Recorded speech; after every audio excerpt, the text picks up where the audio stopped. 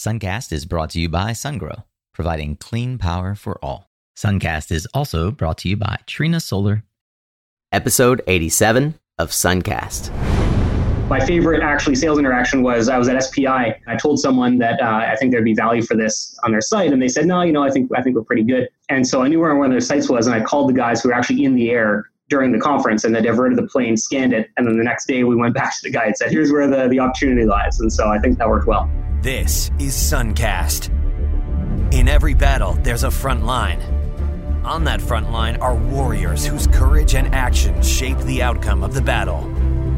The world is currently engaged in a literal power struggle, a battle in global energy as it evolves from fossil fuels to renewable energy. Suncast is a conversation with solar warriors on the front lines, building the most noble and impactful companies of our time. We learn their secrets to personal and professional growth, market development, and industry insights. And now, join solar industry veteran, Latin America fanatic, and your host, Nico Johnson. Hey, Solar Warriors. Welcome to another episode. This is your host, Nico Johnson, and I'm so glad that you're back with me again this week for episode 87 of Suncast. If you're a regular listener, I really am honored that you're back. And in case you're joining us today for the first time, maybe you're a new Twitter follower or LinkedIn, stoked to have you here with us as well. And I hope that you check out some of our other amazing interviews with solar leaders like Jigar Shah, Dan Sugar, Ed Fio, and a whole lot of others. And for you true solar warriors out there, you true Suncast fans, if you didn't listen to episode 86 yet, please give it a gander. In it, I explain how you can partner with me to help make Suncast a sustainable part of our lives together by becoming a member of the Suncast Energy Tribe. If you believe in the value of what Suncast brings to the world, please check out that episode and then head over to mysuncast.com and click on the Become a Member button. Today on Suncast, we're going to discuss with Rob Andrews how his Canadian startup, Heliolytics, is improving the way operating assets are managed and optimized for long-term yield. Hang tight as we explore why solar plant inspection matters and how it's been done historically, how different aerial inspection methods compare, real data on solar site failure rates, and what Rob sees as the next frontier for solar assets. A bit about Rob as we begin this episode. He's the CEO and founder of Heliolytics, which is a technology company developing advanced inspection tools for renewable energy facilities. Rob has a PhD in mechanical engineering focused on PV system modeling and performance analysis, which I didn't realize you could even get a PhD in. Heliolytics spawned from a solar energy performance consulting firm that Rob started in grad school, in which he worked with solar energy clients globally to develop system monitoring and maintenance plans, optimize plant performance, and integrate new technologies. Well, thanks again, Solar Warriors, for setting aside this time in your day. Please enjoy this week's episode of Suncast with my friend Rob Andrews of Heliolytics.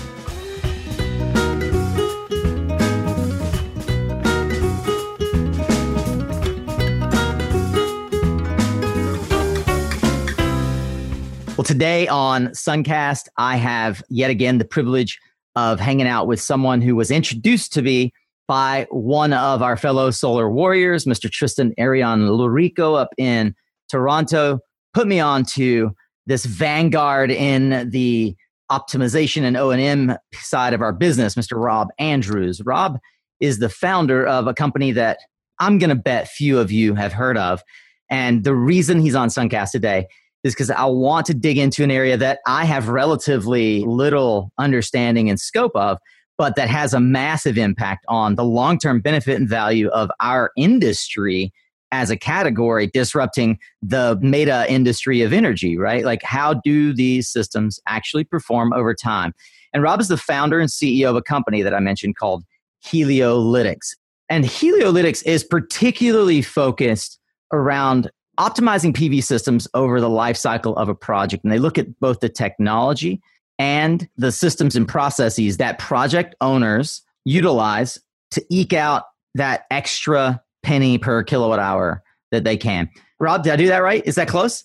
Yeah, that's good. That's good. Nice. Welcome to Suncast, man. I'm glad we finally got this recording together. Yeah, no, absolutely. I'm looking forward to it. So I'll let you in a minute describe a bit more as we unpack this, what Heliolytics is all about.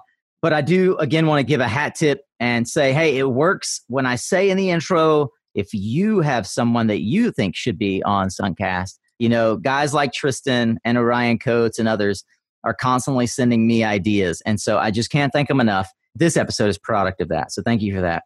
Rob, as we get started here, I don't want to jump into your company story yet because I think there's so much more that is rolled up in how and why someone does what they do. So would you just help us understand the fabric of what has brought you into this step in your career? What was your first foray into solar power? And when did you decide or know that it was where you wanted to focus your energy?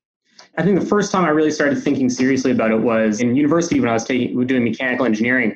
There was a fourth year class where they talked about all the different renewable energy technologies, and it was really not something I had thought too much about to that point. It seemed like it was a pertinent time. It was back in, that would have been 2008, when people kind of started to think about climate change. People started to think about these things that were going on.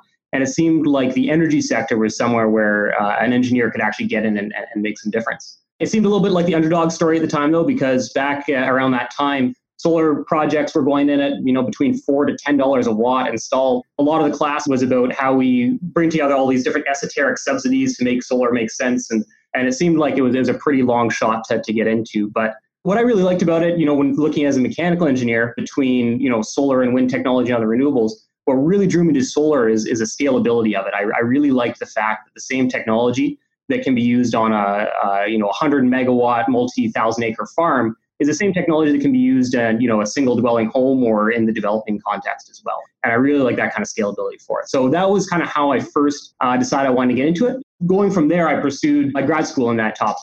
I found a professor who was doing that kind of work and then started doing my master's and then PhD focusing on PV technology. That is fascinating. So this is basically your first adventure outside of an academic setting.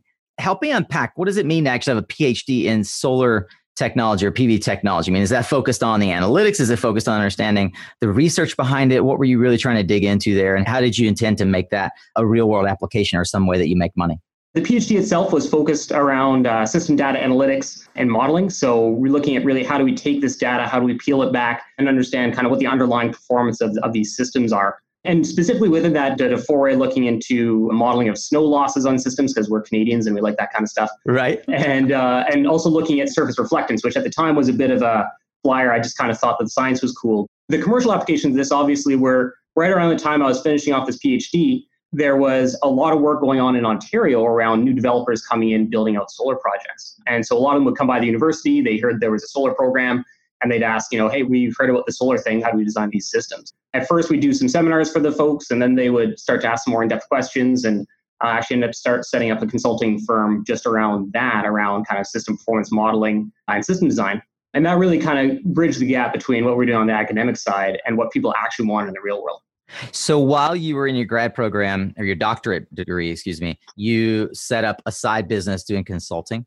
That's right, yeah. Because you got to pay for the beer somehow. Yeah, exactly. Let me get this straight. You then, therefore, have basically a doctorate in data. It's not data analytics or data science, right? It touches on those, but no, it's more the system level of mechanical engineering. How do you apply the system level analysis to PV systems? Rob, I feel like we're going to probably dive down the rabbit hole here into analytics and the optimization of systems. And before we do that, I really want to ask a bit of an esoteric question. Who was your hero when you were 10 years old?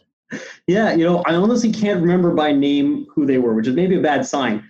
But definitely what I idolized was astronauts and sci-fi and the idea of, science and exploration and the whole thing. That was really kind of what probably brought me to engineering at the end of the day. I think recently, looking back at it, astronauts and sci-fi and all that stuff is cool. But if you look at the absolute best case scenario, right? You're an astronaut, you have your spaceship, you're traveling around, you're finding new planets. Best case scenario is you find somewhere that is just slightly worse than the planet we're on now.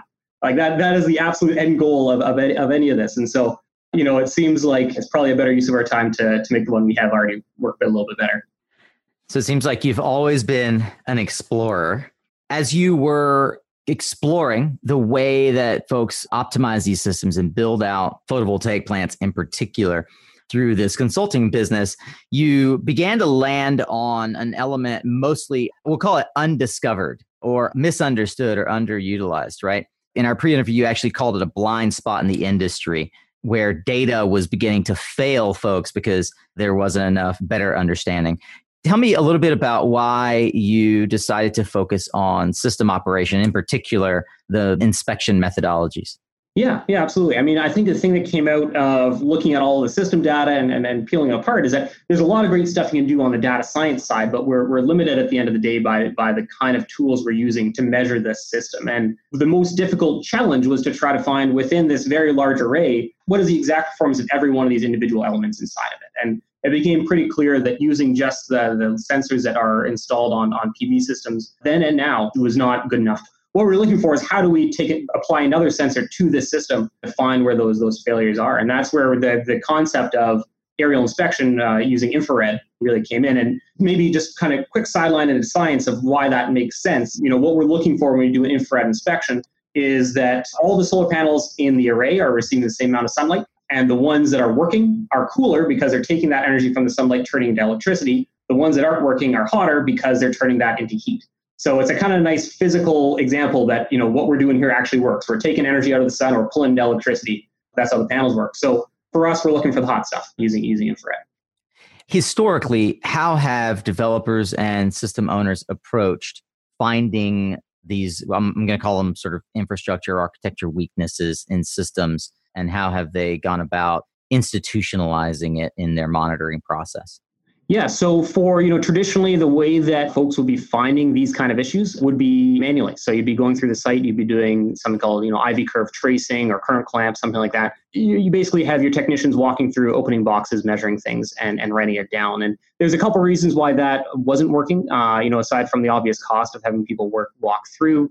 The accuracy of it was not very high. And there's some legitimate safety concerns with it as well. The arc flash hazard of opening up a combiner box thousands of times in the middle of the Arizona heat. There's a lot of reasons why folks don't want to do that. And so the technique that was using now that people had been historically using wasn't really working out that well. And so that's kind of where the tech came in. And, really for the first 2.5 years of the company, our job, because we were kind of, there were some other folks who were doing some infrared inspection work, but not really at any great scale. Out of the consulting work that was going on, you're seeing that there are these blind spots in the industry. You're seeing that there was the techniques that were being used currently, both through data and manual testing, weren't really working that well. And that's where we kind of really jumped into the idea of using infrared as a tool for identification of the defects in the site. Was no one using infrared at that point? People were using infrared in a more manual way. So you'd walk through the site holding your infrared gun and looking at the modules as it went along. It was very manually intensive. I can't imagine like a 20 or 30 megawatt, let alone a gigawatt size plant in the middle of Abu Dhabi, like that being a realistic solution.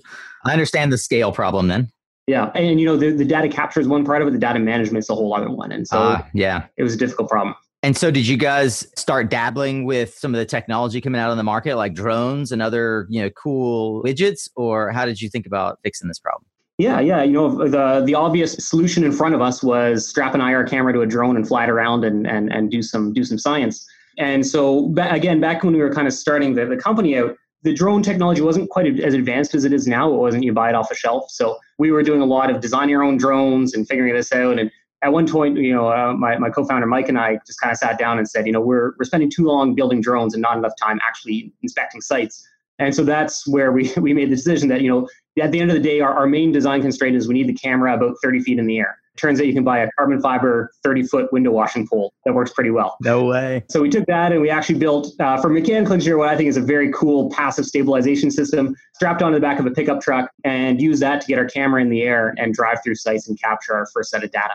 That's amazing. How'd you convince your customers to go along with this? I don't know. I think that we put forward the case of why the IR measuring was important. Yeah, and why the IR measuring was important, and they kind of bought that. And then how we did it, they were kind of like, well, whatever, like give me a report and then I'll pay you, and if you don't, I won't pay you. So that kind of worked out. And our first customer, Hugh Kuhn, who's no way, Hugh Kuhn was your first customer. Yeah. Hey. So he was awesome. So that worked out really well. And actually, to be honest, that first project actually worked out really well. We found some really good actionable stuff. That was really what kind of brought us to the next step. And it went amazingly well. We were actually able to do about 20 megawatts a day. We ran into our first major roadblock with that technology, which was actually literally a roadblock. We ran into projects that had ditches that we couldn't drive through anymore. And right. we had to modify the tech. And so that's where, obviously the goal was always to get this thing in the air. kind of had continued to play around with the drones. Pretty quickly, kind of with our experience with the truck and also with our experience on designing the systems, realized that drones are very cool technology, but they had certain logistical constraints and also certain constraints around the kind of payload we could put on. You can only put so heavy a camera onto a drone. And again, this was actually after Intersolar. We were sitting down and drinking beers and saying, wouldn't it be awesome if we just strap this thing to an airplane and we didn't have to worry about any of that stuff? Wow. And then we kind of looked at each other and was like, yeah, that would be cool. And then that's where we decided to go out kind of really seriously look at the aircraft. And then just to be clear, that's where we're right now. So we've done about 8 gigawatts of inspections with the aircraft, and it's fully based off of a manned aircraft that we have a custom camera payload that goes onto that. Yeah, I'm glad you actually pointed out the manned aircraft, because a lot of folks when they hear aircraft might think as well one of the military style drones, right? A more capable drone. As I understand it, most drones you're talking about. Can you give us an idea of the scale differential of the type of camera you can have on a drone versus a manned aircraft? Yeah. Well, I always say as soon as they'll let me buy a Predator drone, we'll be a drone company. But yeah, there's a pretty big difference in what you can put on the plane. And specifically with the kind of cameras we use, that's a bit of our secret sauce. But generally speaking, the resolution that we're able to get on the aircraft is about 4 to 8 times higher than what we can put on the drone in infrared, and about 10 times higher in visible. And it also gives us a lot of flexibility. It means that as soon as a new sensor comes on the market that we like, we'll integrate it. We're actually just in the process of putting a new sensor on the camera on the plane that just came out like last month. And because we have this really flexible platform, we can just make sure to keep this thing going without having to worry about design constraints on the drone. I have to imagine your big targets, the Cypress Creeks, the Nexteras, the Sonetics of the world, they all have someone on their team who is a hobby pilot, and maybe even more than a hobby pilot. What's preventing them from just equipping their own planes and scanning IR and capturing this data for themselves for something cheaper than what it would cost them to hire Heliolytics? Yeah. Well, and there's a bunch of folks who have the hobby pilot side. There's a lot of folks who have bought the drones and are flying those. Fundamentally, the reasons that we use the aircraft and stick with the aircraft is logistically, it's more efficient. We can get to more sites faster. The data is higher quality and more consistent. I think that's a misconception some people have about the aircraft thing, is that this is we're trading off quality for speed or something like that. But this is actually, the data we get is actually a lot higher quality than what you can get off a drone. And we get the data consistency, which means we can feed it into the automation analysis. And to answer your question directly, the reason that it is very difficult to do this in-house and build it out is that the data capture, to be honest, is the easy part. The processing, the analytics on the back end, that's where we've actually spent the majority of our development time and chops in building that out. You can imagine if you have either one site with 4 million solar panels or 500 distributed sites, each with a couple thousand, it becomes untenable to do that in a way and to a detail that's going to get you the information that you need to get out of the system. And so that's where when I kind of describe what the company is, it's kind of the mix of a software company and a trucking company. On the trucking company side, it's managing logistics, it's getting these aircraft into place and getting the stuff scanned. But the software side is really the important part, where we take terabytes of information and condense it down into a product that you can actually use to make decisions about what to do next on the solar farm. That's so powerful. Now, I have to imagine, we could spend an entire episode just geeking out on the stuff that you've got your PhD on. I'm not sure that all of the Suncast audience would appreciate it for, in my opinion, what you're doing to revolutionize the way that we measure these systems. Not only the value you're bringing to banks who are actually going to try to test whether or not that P50 and P90 are so far off, but really squeezing, as I mentioned, that extra kilowatt hour out or the extra juice out. I think it's mostly knowing whether or not you're hitting your IRR, if I had to guess. But you're an entrepreneur. This is a bootstrapped venture. As I understand, you took on no outside capital. Could you help me understand where you've pivoted along the way in refining the business and any outside influences or board members and other sectors that you've modeled or tried to replicate to just be different in the industry? Yeah, I think that the company that we have here is at the nexus of solar, which is a rapidly growing, changing market all the time, drones and aerial inspection, which is obviously a very topical thing right now, and artificial intelligence. And all of those things coming together means that the business plan changes, every couple of weeks. In terms of how we're tweaking and how we're kind of navigating through it as it goes. And I think being really responsive with our customers and understanding what they need from there is important, because the product we were selling 2 years ago is not the product that we're selling now. So I think it's been important to kind of keep up with that and continue to pivot as it goes. So now about 3.5 years in as the CEO, you guys are starting to get some traction. I'd like to really understand how you decided, apart from the random inbound of being at conferences and being on the circuit and trying to drum up business, how did you strategically decide to go after your first customers such that it would anchor you in the minds of secondary customers? And from that, how do you think about growing your team as the CEO? For the first 3 years of the company, our entire marketing budget was conference attendance. And, really in this market, this is a true, enterprise sales scenario where, the number of customers we have in the market is maybe 50. And what that means is that treating your customers well, understanding them well, and interacting with them regularly is the only way forward for that. And so it's really important, in our first projects, we definitely lost money on those. But that's great because we were able to go through, we were able to use that as a learning experience. We were able to make sure that we gave the best possible product we could and then use that to drive into the next one. And, especially the early stage, one of the real nice advantages that we had using an aircraft is that we didn't have to ask before flying a site, which was actually an incredibly useful tool at the early stages of the company because we could say, here's what we think the value is of this product to your site. And by the way, here we can show it to you. Because you don't need their permission to fly over their site. You do need their permission to go park and fly a drone. You do, yes. And at this point, I should be extremely clear that as an internal rule, we do not distribute the data to folks who would not have physical site access. And so we're not spying on anyone, but if there's a party that's involved with a project who would have the ability to send someone to walk around on site and inspect it, there's someone who we'd be giving the data to. Yeah, so that was incredibly effective. I mean, kind of walk the walk. Let's show you what it can be, and let's build that product out. My favorite actually sales interaction was I was at SPI. I told someone that I think there'd be value for this on their site, and they said, no, I think we're pretty good. And so I knew where one of their sites was, and I called the guys who were actually in the air during the conference, and they diverted the plane, scanned it, and then the next day we went back to the guy and said, here's where the opportunity lies. And so I think that worked well. That's baller, dude. That is such a hustler move. I love it. So how long before you and Mike began to hire people? So it was pretty early on.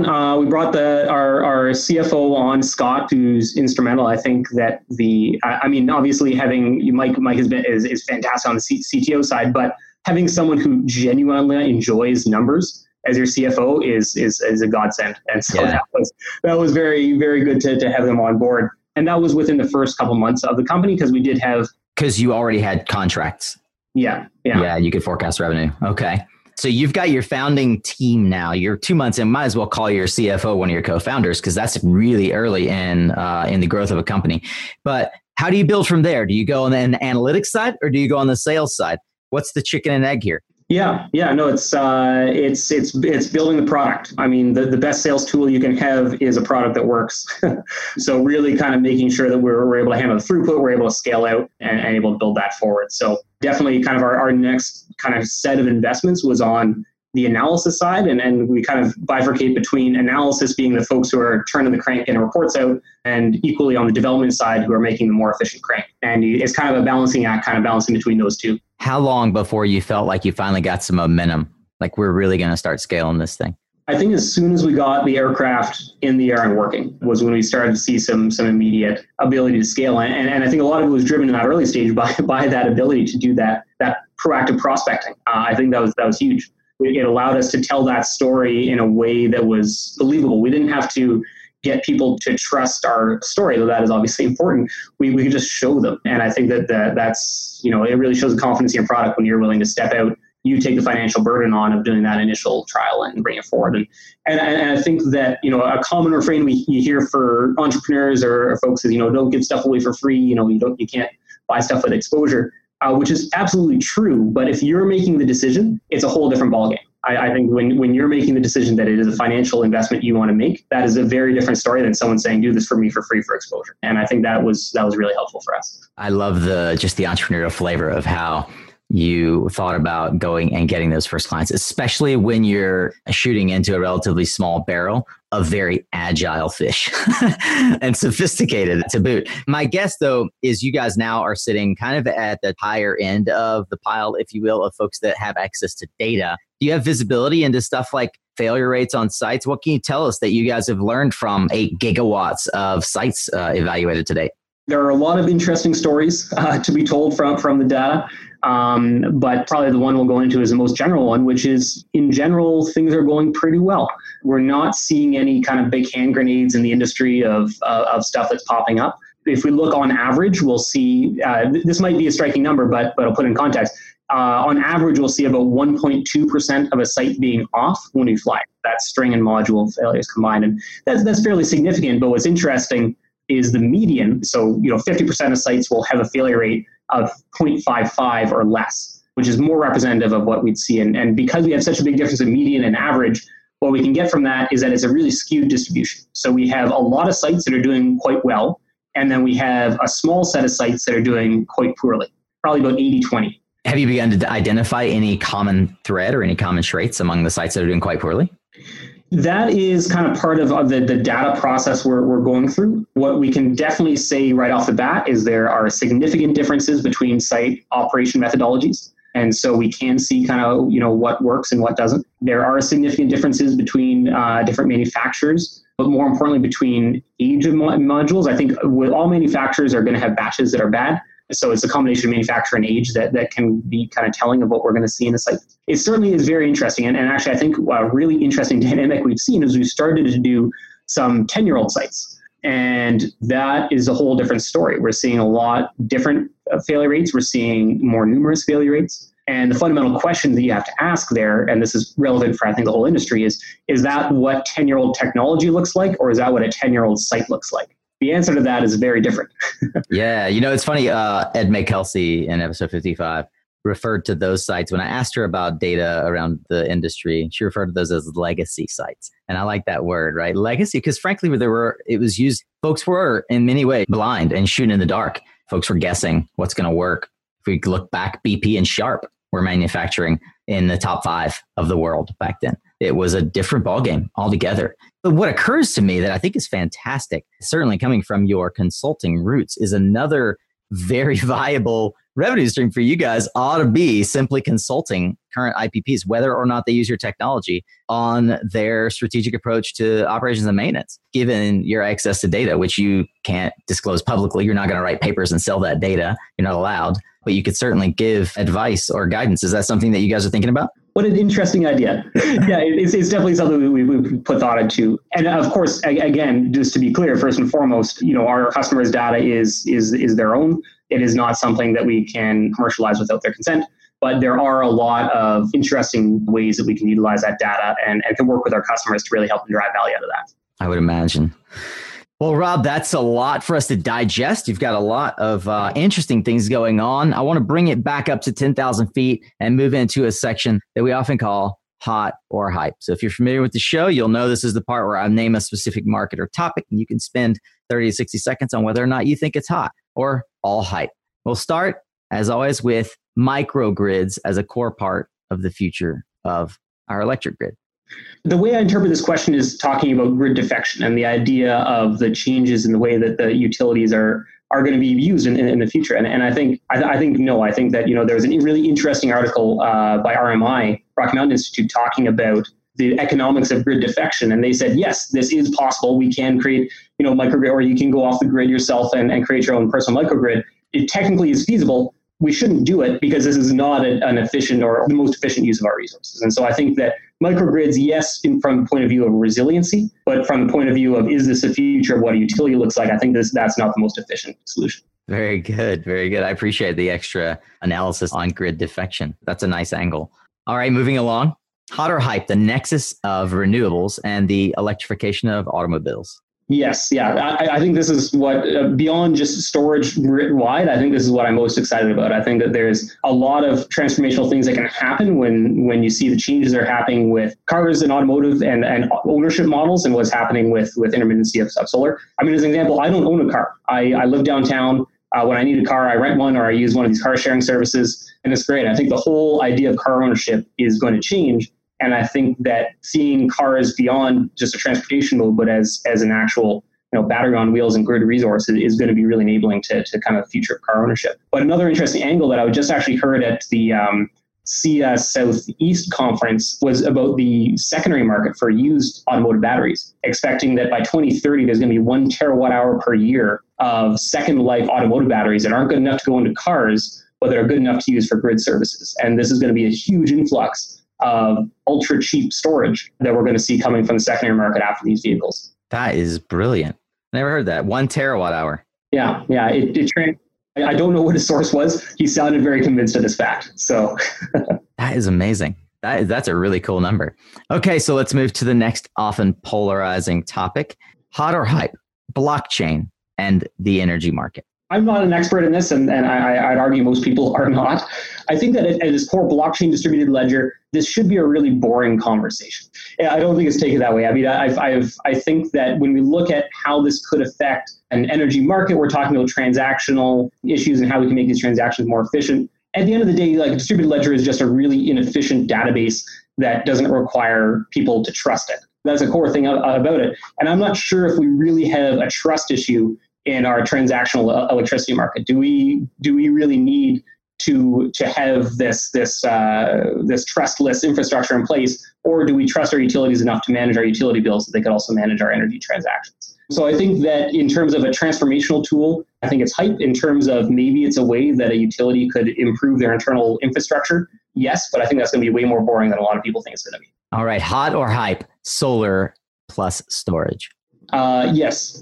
That is, it's going to be awesome. No, it's not. No, it's not. I think that solar plus storage is what I in the industry has been waiting for since I was sitting in that 4th year mech eng class, hearing all the reasons why solar was kind of cool, but could never actually take over as a viable energy source. Intermittency, dispatchability, all these things that are kind of traditional knowns in the engineering space. And so I think that we're seeing economical variable time scale storage coming out, I think is transformational for the industry, but I think it's transformational for the planet. Okay. Last and new entrant into the hot or hype this week. Hot or hype, bifacial modules taking over the utility sector of our industry.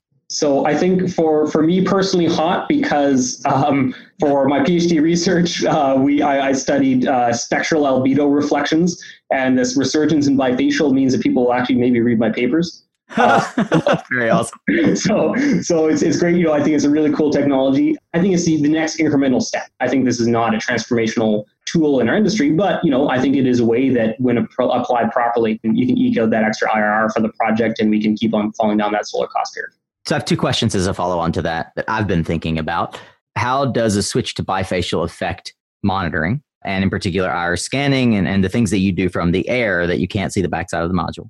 Yeah. So for specifically on IR, it would still work the same way. If you have a hot spot on the back versus on the front, we'll see it. We've already done some aerial of bifacials. It works. I think that the fundamental question here around bifacial is that it is difficult to model. And actually, like I say that people, reading my papers kind of jokingly, but the focus, what we're looking at is that the spectrum of light, the color of the light is fundamentally different on reflected light versus light that's coming in from the top. And green grass versus white sand, even though the total amount of energy reflected might be the same, is not going to be in a spectrum that the cells are going to be able to respond to in the same kind of way. And so all that means is that it's a much more complex problem to model, which means it's a much more difficult problem to bank. And I think that's going to be the fundamental issue of this. And therein lies the problem with, as I've mentioned before, the major, the Masdars of the world winning landmark low price bids and not getting the award on projects because of the inherent bankability problem of the yield report. Yeah. The follow-up question to that, which I think you may have some insight into, is what about cleaning? Cleaning systems is going to be is already a big issue, a big opportunity on one side. How do the current approaches to the market cleaning of solar systems apply when we see a transfer to bifacial and you now have to clean the backside or underside, as it were? Yeah, it's interesting. Well, I think there's kind of 2 conflating issues that come there. One is cleaning of tracking systems, which is harder than fixed tilt systems. And that's important because bifacial systems, the highest gain you get is on single axis tracking systems. And then also looking at how do you clean the backside of it. And it's interesting. I just kind of realized this recently through hearing some folks talk of some of the Middle Eastern projects. A lot of those that are in the desert, those are fixed tilt, even though they have a really high solar resource, because you can fit a robotic cleaning tool on that more efficiently than you can on a tracking system. And that was actually one of the fundamental things that made some of those economics work, was daily cleaning through robotics to make that work. So when you transition, so that, it's already a kind of an issue to figure out how do you, in an automated way, clean tracking systems. And now you got to clean the back end as well with robots. So, someone's going to figure it out. It's going to be there, but I actually haven't heard it brought up before. So that's a really interesting question. I hope some people are thinking about it. There you go. One of the smartest guys I know in the industry gets an idea introduced to him here on Suncast. So there you go. Suncast Solar Warriors. There's an opportunity for you. I love this. Actually, this is the second time we've had an interview on the show with a Canadian where a new opportunity for building a business was introduced. Etienne said that if someone would build blockchain around warranty registry, he would be very interested in that and integrate it into PowerHub. So here we go. Every time we have a Canadian on the show, we dive into a new area where you, Solar Warrior, could build the next landmark disruptive business. Who's going to clean the backside of all these bifacial module sites? You're growing as an entrepreneur and a CEO, but you've already had some pretty interesting experiences. I'd love to know, what are some key lessons and takeaways from the most important mentors already in your life or career? I think the first one has been to learn to be intentional about finding mentors. I think that's an important thing, and honestly, something I've actually only recently started to start my venture out on. So that being said, I think that one of the big ones was actually my father from earlier in my life, where one of the big things he always said was on a management side, to always catch people doing something right. Very easy to catch people doing something wrong, especially when you're growing. There's all sorts of things changing. Taking time to actually go and offer praise where it's needed is important. I think the other thing that was really helpful for me, especially starting out the company and really kind of focusing on where we want to look at, is bringing a global context into the way that I think about things. He worked internationally. He brought the idea that our market is not just North America. We are part of a global community. And actually, as we've started to do some global work, that's been really helpful, but also just thinking about the context of the technology. I believe that Canadians probably do this better than just about anyone, certainly better than most North Americans.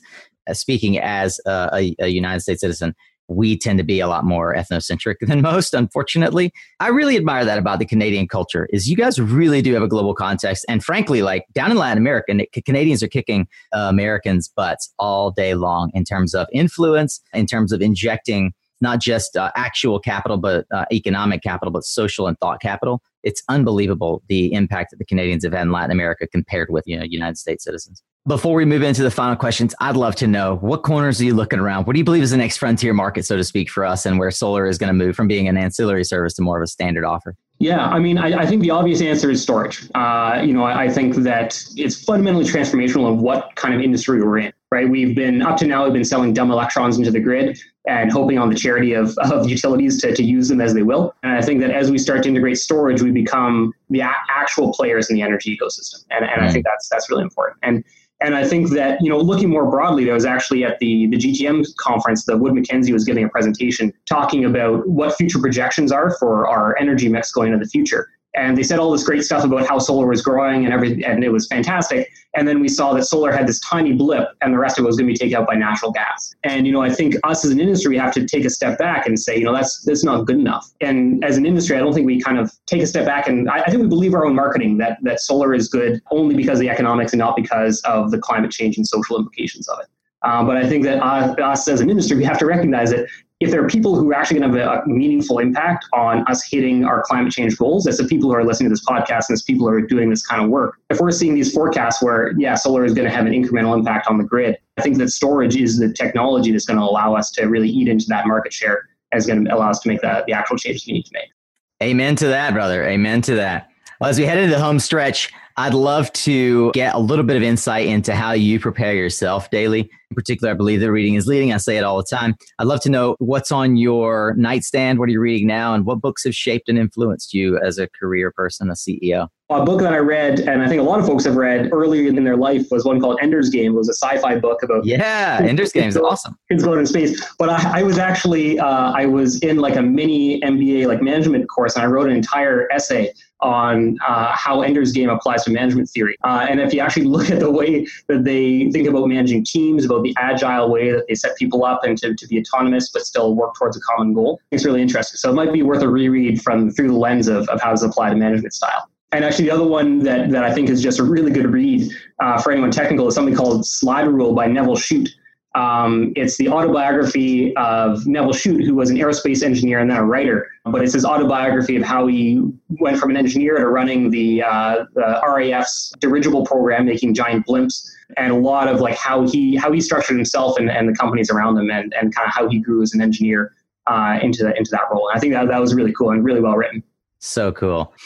Well, as we wrap up here, how can folks find you, get more of you? You mentioned that you're not so active on Twitter. Is LinkedIn or direct to email the best way?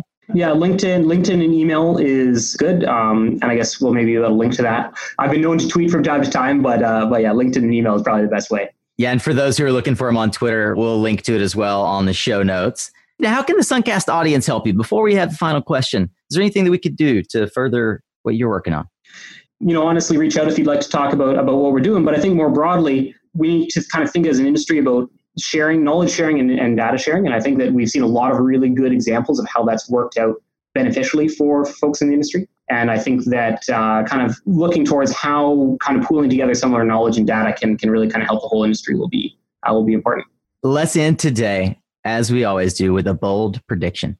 Well, one thing do you see happening in the market that perhaps nobody else is tracking? What's in your crystal ball? What we're seeing, and what I think we're going to see, especially from what we're seeing in older sites, is system repowering. On a very technical level, I think that what we're going to see over the lifetime of projects is that there's going to be a real economic incentive to start to repower these systems as they continue through their life cycle. And we're actually already seeing this in the wind industry. This is one of the hot topics they're talking about now. How do we get more power to the installations we already have? And I think we're already seeing places where there are gaps where we can start to fill that in. So I think that's something that is not being talked about now, but I think it's something that we're going to be talking about in the future. And along with that, what we're going to do with all the old solar panels. I think that we really need to think about what is our end game for these millions of solar panels we're putting out in the world. And that's something I don't think anyone's talking about. Well, there's actually, I think in Europe, more prevalent. There is a couple of companies out in California now that are talking about recycling and reuse of secondary market of solar panels. I agree with you. I think once again, the wind industry is a bellwether for what's going to happen in the solar industry, right? And those of you solar warriors that are paying attention, you will figure out ways that the wind and other energy industries that are years ahead of us are bellwethers for what we could expect here and in the future. So when and if these things do come to pass, we'll certainly talk about them here on Suncast. Rob Andrews, CEO of Heliolytics, so grateful for you on the show today, sir. Thank you. Hey, thanks so much. This has been fantastic. That's a wrap on today's conversation, Solar Warriors, and you're now well armed for battle. Hopefully, you'll take away some great tools for your own success. I'd love it if you'd share what you learned or share the episode over on LinkedIn. Let me know what other tools you need. If you want to sharpen the axe a little bit more, I've shared some of the resources we discussed in today's conversation over at mysuncast.com. Just click on the latest episode link in the title bar. Perhaps the best tool in your arsenal might be subscribing to the mailing list while you're there, so that you'll get an email from yours truly when new content is available. Have a suggestion for someone you think should join the conversation? Email me, nico@mysuncast.com, or shoot me a message on LinkedIn. Hey, that's it. Thanks for being here. Until next time, stay informed, my friend, and stay tuned.